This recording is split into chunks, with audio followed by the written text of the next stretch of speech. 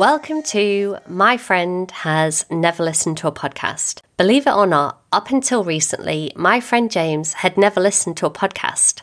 Unlike me, my co-host Ollie is totally addicted to podcasts. The idea of this podcast is for her to convince me that my life is not complete without the minute. So each week she'll be recommending me a new podcast to listen to, and we'll be reviewing it here on the show. My friend Ollie is a bit of a nerd. Hey. She has multiple degrees and masters in philosophy, psychology, and she currently works as a business psychologist and guest lectures at universities in the space of positive psychology. Now, she lives in Ely Beach, but you would have heard her accent. You know where she's from. She is a massive Manchester United fan. Best team in the world.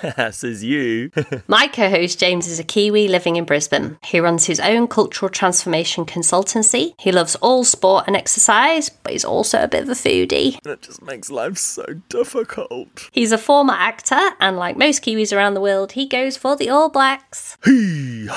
Now, Ollie, last week you challenged me with listening to a podcast called Gangster Capitalism. That is a real loaded title. My brain went in loads of different ways. For our listeners, give them a bit of an overview as to what gangster capitalism is all about and why you recommended it to me. As always, if our listeners have not had chance to check out Gangster Capitalism yet, this is your invitation to go away and listen to season 1, which is what James and I will be reviewing today. Or you can just stay and listen. All that. Whatever you prefer. Gangster Capitalism is a podcast detailing how very rich white privileged children sometimes get into universities called colleges in the States through what they refer to as either the back door or the side door. And I don't know about you, James, but did you know that these back and side doors existed before listening to this podcast? I had heard of some of this stuff happening before. It's been around for years. And you see it in movies, and so there has to be an element of truth to it being around rich fathers that would pay for buildings or wings of colleges and therefore would automatically grant their children admission to that particular university, to that college. So yeah, I definitely had heard of it. Didn't obviously know about it in as much detail as this podcast allows us to delve into. This podcast predominantly focuses on the crimes of a gentleman by the name of Rick Singer, or William Singer, who was a former coach. He helped hundreds of children get into colleges through taking payments from their parents. What really fascinated me about this was sometimes the children didn't even know. The children actually believed that they had aced these tests. And that was his selling point. For our listeners, when Ollie was talking before about the back door and the side door has been around for years. So really, really rich families that were able to donate $1 million, $10 million to particular universities as a way of then guaranteeing their kids into that particular school. And what Rick did was create this niche market where they weren't the extremely rich people, but they were rich people who couldn't go through the back door channel. So he created a side door for them into these particular colleges, essentially completely rorting the system, getting people to sit exams for other people, creating fake athlete profiles for some of his, we'll call them clients, I suppose, right? For their children, but all while their kids didn't know that it was actually happening. So their kids would sit the exam thinking that they sat it. He'd then get someone to come in and resit the exam for them. Depending on how much you paid him was what score he could guarantee your kid got. And your kid then would get the results back thinking that that's the score that they had got from their particular... So they were deceiving their children as well. Which, for me, speaks to a total lack of confidence from those parents in their kids' abilities. Yeah. There were some people, though, who knowingly cheated, weren't there? At the beginning of the episode, you are introduced to someone who had knowingly gone out as a student himself and paid for someone to go and sit the exam for him. Now, what the podcast does really well is explain that that's been around for years. But what this podcast is about, which is different, as a student going out there and knowingly getting someone to cheat for them, is parents taking the liberty to make the decision for their children. And that's what this whole podcast is about with Rick. And I think I would be really disappointed in my parents if they asked me to have some kind of assessment before an exam and told me to play dumb. Because in order for this process to work, the student has to be given extra time. So in order to be granted that extra time, the child has to be classified as having some kind of learning disadvantage. Yeah, but this was probably one of the most disgusting things that they did as part of their scheme, was basically fake having learning disabilities or difficulties so that they could get the same treatment as people with actual disabilities for sitting exams. For me, it really disrespected that community of people who are out there with those actual challenges that system has been created for. Yeah. Quite heartbreaking, really, when you think about it. Really rorting the system. Yeah, because essentially what you would do is you'd get your child to have one of these assessments, play dumb, be granted extra time. They have to be granted 100% extra time. And the child would go in and sit the exam in a particular school. The school would belong to a friend of Rick's. And then once the child left, this super intelligent genius would come in and basically complete the test for them. Flown in from around the country. Yeah. On private jets that were owned by some of these clients. It's another level. Yeah. It was intense. What I also worry about is some of these children may not have been intellectually capable of coping at some of these universities. So you get your child into this red brick university and then they spend the rest of their university career struggling because they think, gosh, how did I do so well on my exams? And now I'm finding everything so hard and I'm getting really poor marks. Oh, but Ollie, that's a problem for another day. We'll cross that bridge when we come to it. We'll pay somebody else to do the final exams for us.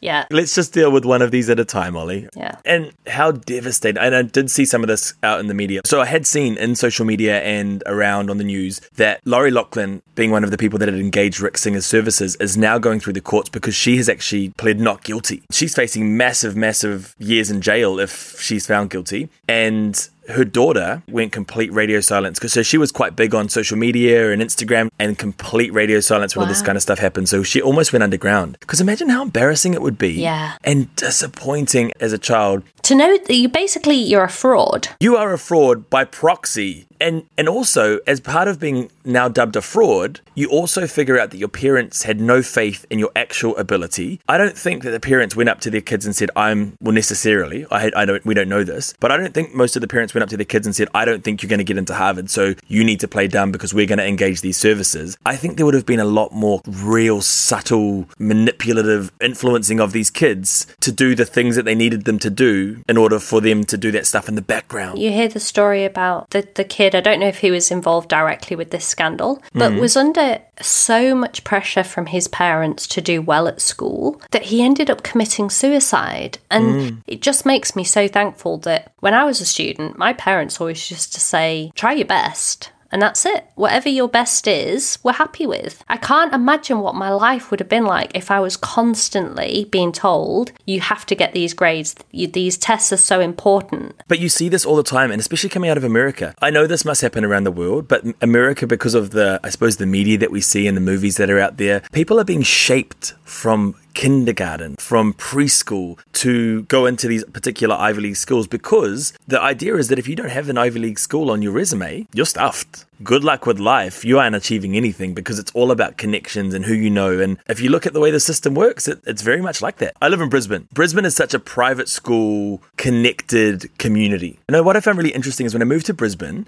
I just found that people were so focused on what high school you went to. In Brisbane, there are a lot of private schools. Now, these private schools, parents will pay $25,000, $35,000 a year to send their kids to these schools. I just remember going out with a couple of friends one night and someone was like, oh, where'd you go to school? And then I listened to this conversation. Oh, well, I went to grammar and I went to Nudgee. Oh, he went to grammar too. And yeah, he went to Nudgee. And it was very much like, well, who do you know from those circles? And based on who you know in those circles, oh, he's a grammar old boy. Because he's a grammar old boy, he works at that company. So you should go talk to him. And so it was just network. Like a boys' club. So much so, right? And then I look at then over in America, and that's what they're talking about. They're talking about if you go to Harvard, if you go to Yale, if you go to these schools, these elite schools, you'll be connected for life. You'll have all the right contacts to all the right people. Yeah. And without that on your resume, you'll work menial jobs, a little bit above average. Which basically says that the American dream is complete rubbish, because this idea that if you work hard, you'll do well, what they're basically saying is if you're rich, you'll do well. And in this podcast, they expose that enormously. One lady says it outright. People tell you that if you have a good education, you can have a really, really successful life. No, she says no. It's money. If you have money, you can have a really, really successful life. That one of the big themes is about this indoctrinated sense that going to one of these private schools is so important, is so important that you need to start prepping your kids for it from preschool. And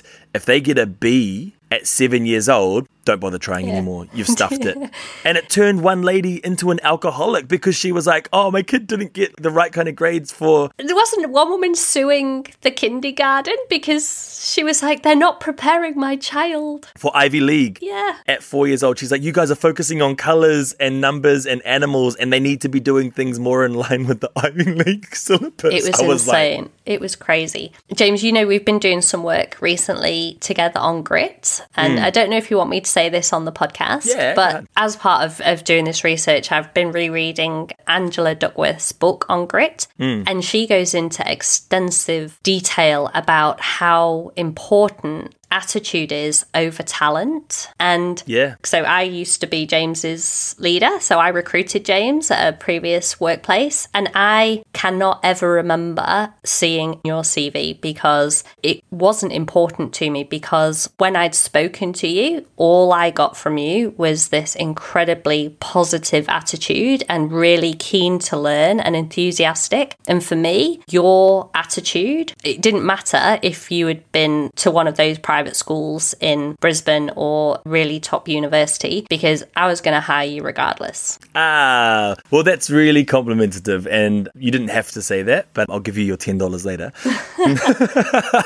When I spoke to you, I was like, we're hiring this guy. I 100% agree, Ollie, with attitude, because there's that graphic that's been around for years around hard work, knowledge, and attitude. Have you seen it? And they break it down into letters of the alphabet and the numerical value of those letters. Ooh, yeah. Hard work equals 98%, knowledge equals 96%, but attitude equals 100%. I've always just thought that that's extremely true. Sadly, though, it's not the way in which the American system, I might even go as far to say as the education systems around the world, have actually been set up. You said before that education is extremely important. I value education. I think one of the big things, and you value education. I work in education. We've got a thirst for knowledge. We value information and learning and understanding. But what I've never been able to really grasp is why countries like Norway can have completely free education all the way up until university. Yep. And yet in New Zealand, in the States, in the UK, people are paying thousands, tens of thousands for their degrees. And that just has always baffled me. 100% that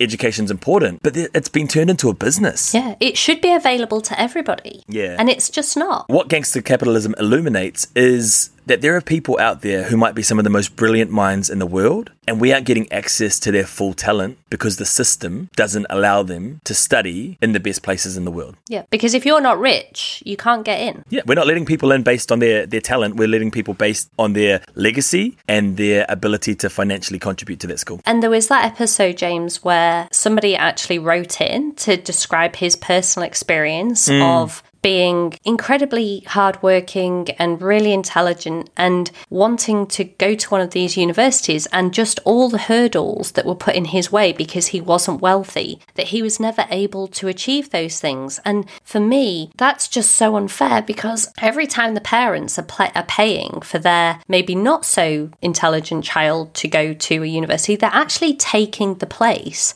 of somebody who should be there, who has the potential to progress. And you shouldn't be able to pay your way into universities. I think they should be immune from that kind of access. The scary thing is that if you look back, some of these average people could go on to do really good things. But imagine what someone amazing could have done in that same spot. You're squeezing excellence out of mediocre. But if you were squeezing that out of these amazing people that are out there without the same opportunities or the same cash, where would we be as a society? Like, what would we already know? And some of the greatest minds had access to all of the resources necessary to further their hypothesis, research things effectively. It's really made me realize that the reason why the American dream is always sold by saying, look at this very poor person who worked their way up, and aren't they extraordinary? Well, yeah, they were, because they had more hurdles than you can possibly imagine, because they never had an equal opportunity. The system is built to support the rich, and sometimes rich people don't do well, and it makes me think, my God, if you're born with a silver spoon in your mouth, you should definitely be succeeding, because you've got every opportunity available for you, because your parents are opening doors for you left, right and centre. But it always reminds me of one of my mum's classic quotes: money can't buy you taste. But it's the truth. Money can't buy you work ethic. Money can't buy you thirst for knowledge. Those are the things that have to come from someone's innate personality and as much money as you've got, it doesn't necessarily equate to... I felt really sorry for that gentleman who described how his life has just been basically an uphill battle because he's not wealthy. And the fact that the education system is also fueling that really disappoints me because it goes against everything I believe in free access to education, including higher education. And it's a white privilege because there was that gentleman, I really did not like the quote that they had from Liam Warner, who's a rising senior at Harvard. And he basically implied that we have to put minorities into universities just to meet quota numbers. Quota, yeah. Yeah. Inclusivity quotas, yeah. But he basically said that these people don't actually deserve those spaces because those spaces are reserved. Just because somebody believes they're entitled to a place at Harvard does not by any means mean that they should be given that place at Harvard. And no. The way just because your dad went there doesn't mean you deserve to go well, like there. The Kennedy family, right? Yeah. I just found it atrocious. And I didn't actually know when they insinuated that maybe Mr. Donald Trump had also paid people to take some of his exams. I thought that... Allegedly. Allegedly. Do you know what's sad though, James? I actually wasn't that surprised. I was like, oh. And he's just one person. He's the tip of the iceberg. I reckon there are so many people out there that have done things like this. Yeah. And Jared Kushner was actually the poster child for these particular systems back in the day. So they're all in it together. They're this, like you talked about, this network, this rich white privilege club that exists where we're all doing favors for one another and showing each other the back door, and I'll be your lawyer and you be my solicitor and you can be my doctor and you'll be my surgeon and you'll be my dentist and you be my accountant. And what we'll do is we'll all basically be corrupt, but we'll all cover each other's backs and we'll all help each other succeed at the expense of poor people. Well, we need people to clean our floors, Ollie, and we need people to do those kind of menial tasks. So how do we keep them there? Well, we keep them poor. And to make it seem like that's something that's not in place, we'll let a small quota come through to tick a box. And when you talk about white privilege, Ollie, I think this just is another example of a pillar of white privilege that exists in the world at the moment, because there are so many of them. Education is a pillar of white privilege, but then in business, and if you look at some of our episodes over the last, in media, so many different industries, ways, shapes and forms, white privilege exists. And it does beg me to ask you the question, Ollie, what's your definition of white privilege? I believe that if you are white, more doors will automatically be opened for you because of the colour of your skin, without any reference to talent, skill, hard work, motivation, effort. It's just based on the colour of your skin. Unconscious advantages, right? That kind of exist for you because of the colour of your skin. It baffles me that in 2020, we know this stuff is out there, right? We know that this stuff is happening, and yet it still exists. We have parts of society that are making excuse for why white privilege is still necessary or why racism is okay. That's just not a negotiable to me. That's not something that we should be saying, well, let's find an excuse for how we can actually keep this going. But it is so entrenched and deep-rooted into how our society is run that it's baffling to think of what life would look like if we started pulling on that thread and totally unraveled it all. Where does it end? I want to find out. I am so keen to find out. I can't envisage it. I would love to see what it is. Some of the ways that people actually gained admission was so bizarre. I've got a letter from the Pope. I've got a letter from the Clintons. Does the Pope know your child? Did the Pope spend time at school in the classroom? It doesn't matter. Because if you got a letter from the Pope, you could do whatever you want. People get into universities because they're friends with someone who made a large, sizable donation to that particular university. So the network that you talked about, your parent didn't have to have gone there or donated money, but if you know someone that did, it's all about who you know and how much money they've got.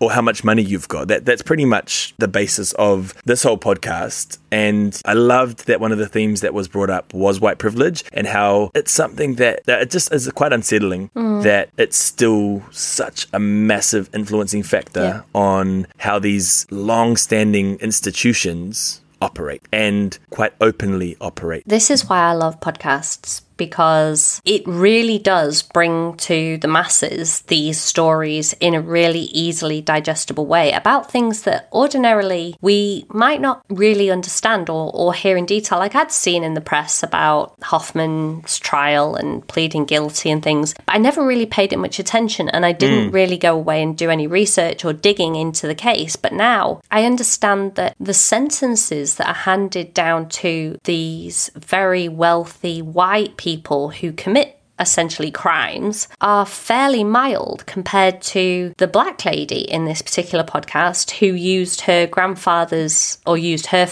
child's grandfather's address in order for her children to go to a better school, was sent to prison for 10 days, had to pay $70,000 in fines, and then was on probation for 10 years afterwards. Compare that to what the white... Yeah, it's just, and she could afford to pay 70 grand in one hit and a few days in prison, but no, really lenient sentence. You know what? Time served, off you go, 10 grand, we'll call it quits. What? And I'm just going to put this out there from my perspective. Maybe she went to school with the judge. Yeah, but completely, her behaviour was worse. I'm sorry, Felicity Hoffman's behaviour was worse than what I deemed that mother who wrote the address of her grandfather or her father on that particular document. I'm sorry, but there was a lot more conspiracy and there was a lot more intent and there was a lot more deception that took place in Felicity Hoffman's case. The punishments that are dished out, it's just unfair. So, and another thing that Andrew Jenks did really well was talk about legacy and this idea around legacy. And although they speak specifically to obviously the legacy around if my father went there and my forefathers went there, then I should be going to that same school as well, and the legacy that these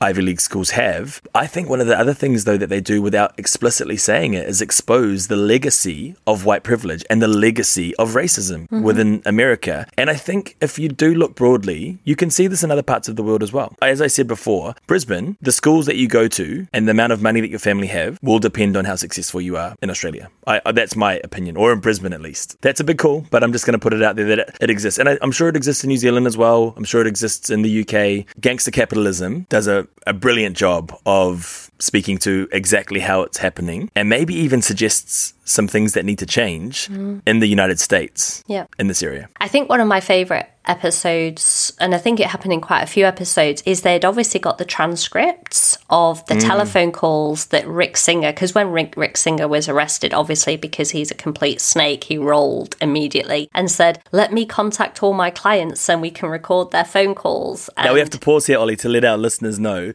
that that's exactly what happened. They found the kingpin of this operation early on, and immediately he turned around, total weasel, and was like, okay, so how can I reduce my sentence and what can I do to be on your side, and cooperating with the FBI, and then proceeded to incriminate all of his clients by getting them to admit over the phone that they had given him money and that they were instead going to be writing it off as a charitable donation to his company. Oh, mate. But how obvious just as an example, it would be like me phoning you, James, and saying, hi, James, I just wanted to give you a heads up that I'm being investigated by the IRS and they're going to ask questions about the $75,000 that you paid me for your child to get into Harvard, because I was going to get this other gentleman to take the exam on his behalf, and then I was going to send you a letter saying that money was for a charitable donation and you weren't receiving any goods and services. Do you remember that happening? And I was thinking, oh my goodness, if somebody phoned me and said that, I would be like, is this a sting? Are you trying to get me to say something to incriminate me? For all of our listeners, if you ever receive a phone call like that, deny. Like, just if you have done something like that. He was ringing them saying, we just need to get our story straight, so I just need to confirm that this is what actually happened, but this is what we're going to tell them. Mate, when I'm listening to it, I was sitting there going, that's a tell. I would have known straight away. But I mean, if these people he was good enough to sell them on actually buying into his system, he was obviously good enough at convincing them that they needed to get their story straight and admit that stuff over the phone. Oh, mate. But yeah, for me, it was like a massive thing that if I ever did do anything untoward and someone tried to ring up and get our story straight, I'd be like, I don't remember. I have no idea what you're talking about. Yeah. Are there any other key themes, Ols, in this podcast that really stood out to you, or any other stories? I think the amount of money that that Rick made. It was somewhere in the region of $25 million. On the money, mate. That's exactly what it was. Yeah, it was just insane, the amount of money that's exchanging hands to perform these seriously corrupt negotiations. And it is this boys' club, because what I found really interesting is when they had that gentleman come in and discuss how he actually sought out a lawyer or sought a business that specialised in helping white, privileged, rich people deal with facing prison, because white-collar crime is happening all the time. It was called white collar consultancy. Oh my God. It was just, So even that you can get help with if you've got money. So this gentleman will come in and actually prepare you for prison because you've got money. You can actually have a private consultant prepare you for your time in prison. So not only have you got lawyers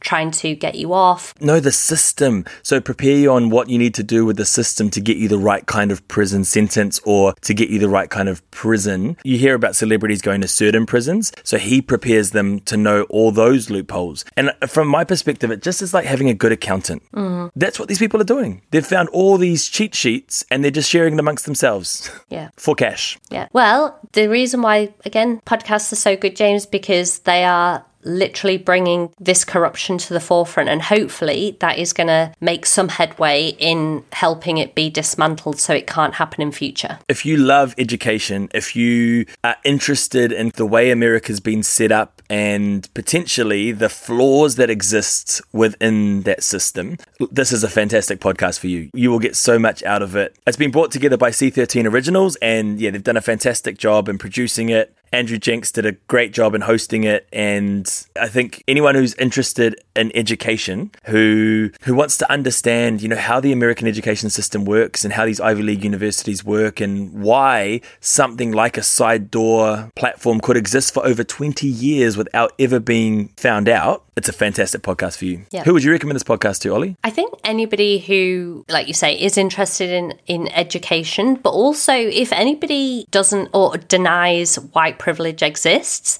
recommend this podcast to them and say, okay, we'll just go away and have a listen to this podcast and just see if when you hear about what's actually happening in the background, if you still agree, because this is a real problem. And it's the people who have the talent and have worked really hard that end up suffering the consequences of essentially these cheats and fraudsters. I said it during the podcast, I'll say it again. The biggest atrocity out of all of this is that we are squeezing great out of mediocre people at these Ivy League universities. It's one of these conundrums because these multi-millions of dollars are paying for Harvard to then go and employ the best staff in the world. But some of the most brilliant minds out there aren't being exposed to the best institutions or facilities and therefore aren't able to achieve their potential. And the way that the system is currently set up doesn't allow for natural talent and genius to be identified irrespective of class and race in these prestigious institutions. Yeah, totally agree. Now,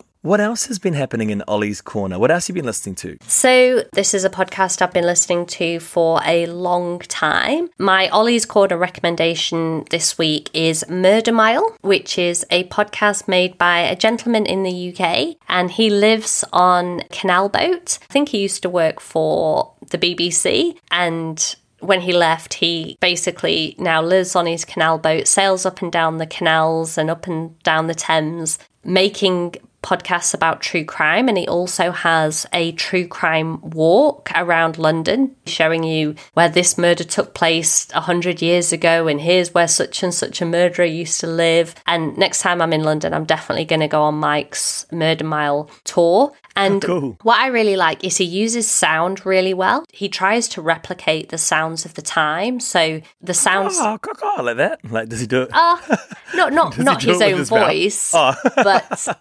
When he's in London, he will record the sounds of, say, Mayfair, a particular sound that might be relevant to the particular crime. And it just adds so much atmosphere to his storytelling, to the point where sometimes he'll say, and then the door slammed and then a door will slam and it'll actually make me jump because it sounds so real, and he's heaps of fun. He also does a mini mile at the end of each segment, which is just him, no editing, just chatting about the case, which I also love. I really like that free-flowing, non-scripted part of his podcast as well. So I would recommend anybody who's looking for something a little bit extra, go and check out Mike's Murder Mile. He also sometimes does big cases where he covers one case over, say, 6 episodes, so like marathon cases, which are awesome. And he always uses original case documents. He doesn't just go off what the press said at the time, which I love. And he covers a lot of historical cases, predominantly in and around London. Cool. All right. So for our listeners, if that sounds of interest to you and you've got a little bit of time up your sleeve, if that's what you're still listening to, I'm keen to hear what you've got recommended for me for next week. Okay, so we're going to go a little bit different this week. I'm going to recommend a podcast to you, James, that at this stage is only available on Spotify. Now, is that accurate, or might it be available on things like Podbean or Stitcher or any of those other apps? It could be. I've not checked. Okay, no, that's cool. So all we know is that it's not available on Apple. I couldn't find it on Apple. Okay, cool. Happy to be proved wrong. No, that's fine. James, have you ever heard of something called fentanyl? Yes, it's a drug. It is. It's a prescription pain medication, though, and it's become something that's been pushed as people become addicted to it, and then medical centers can start pushing it to their clients.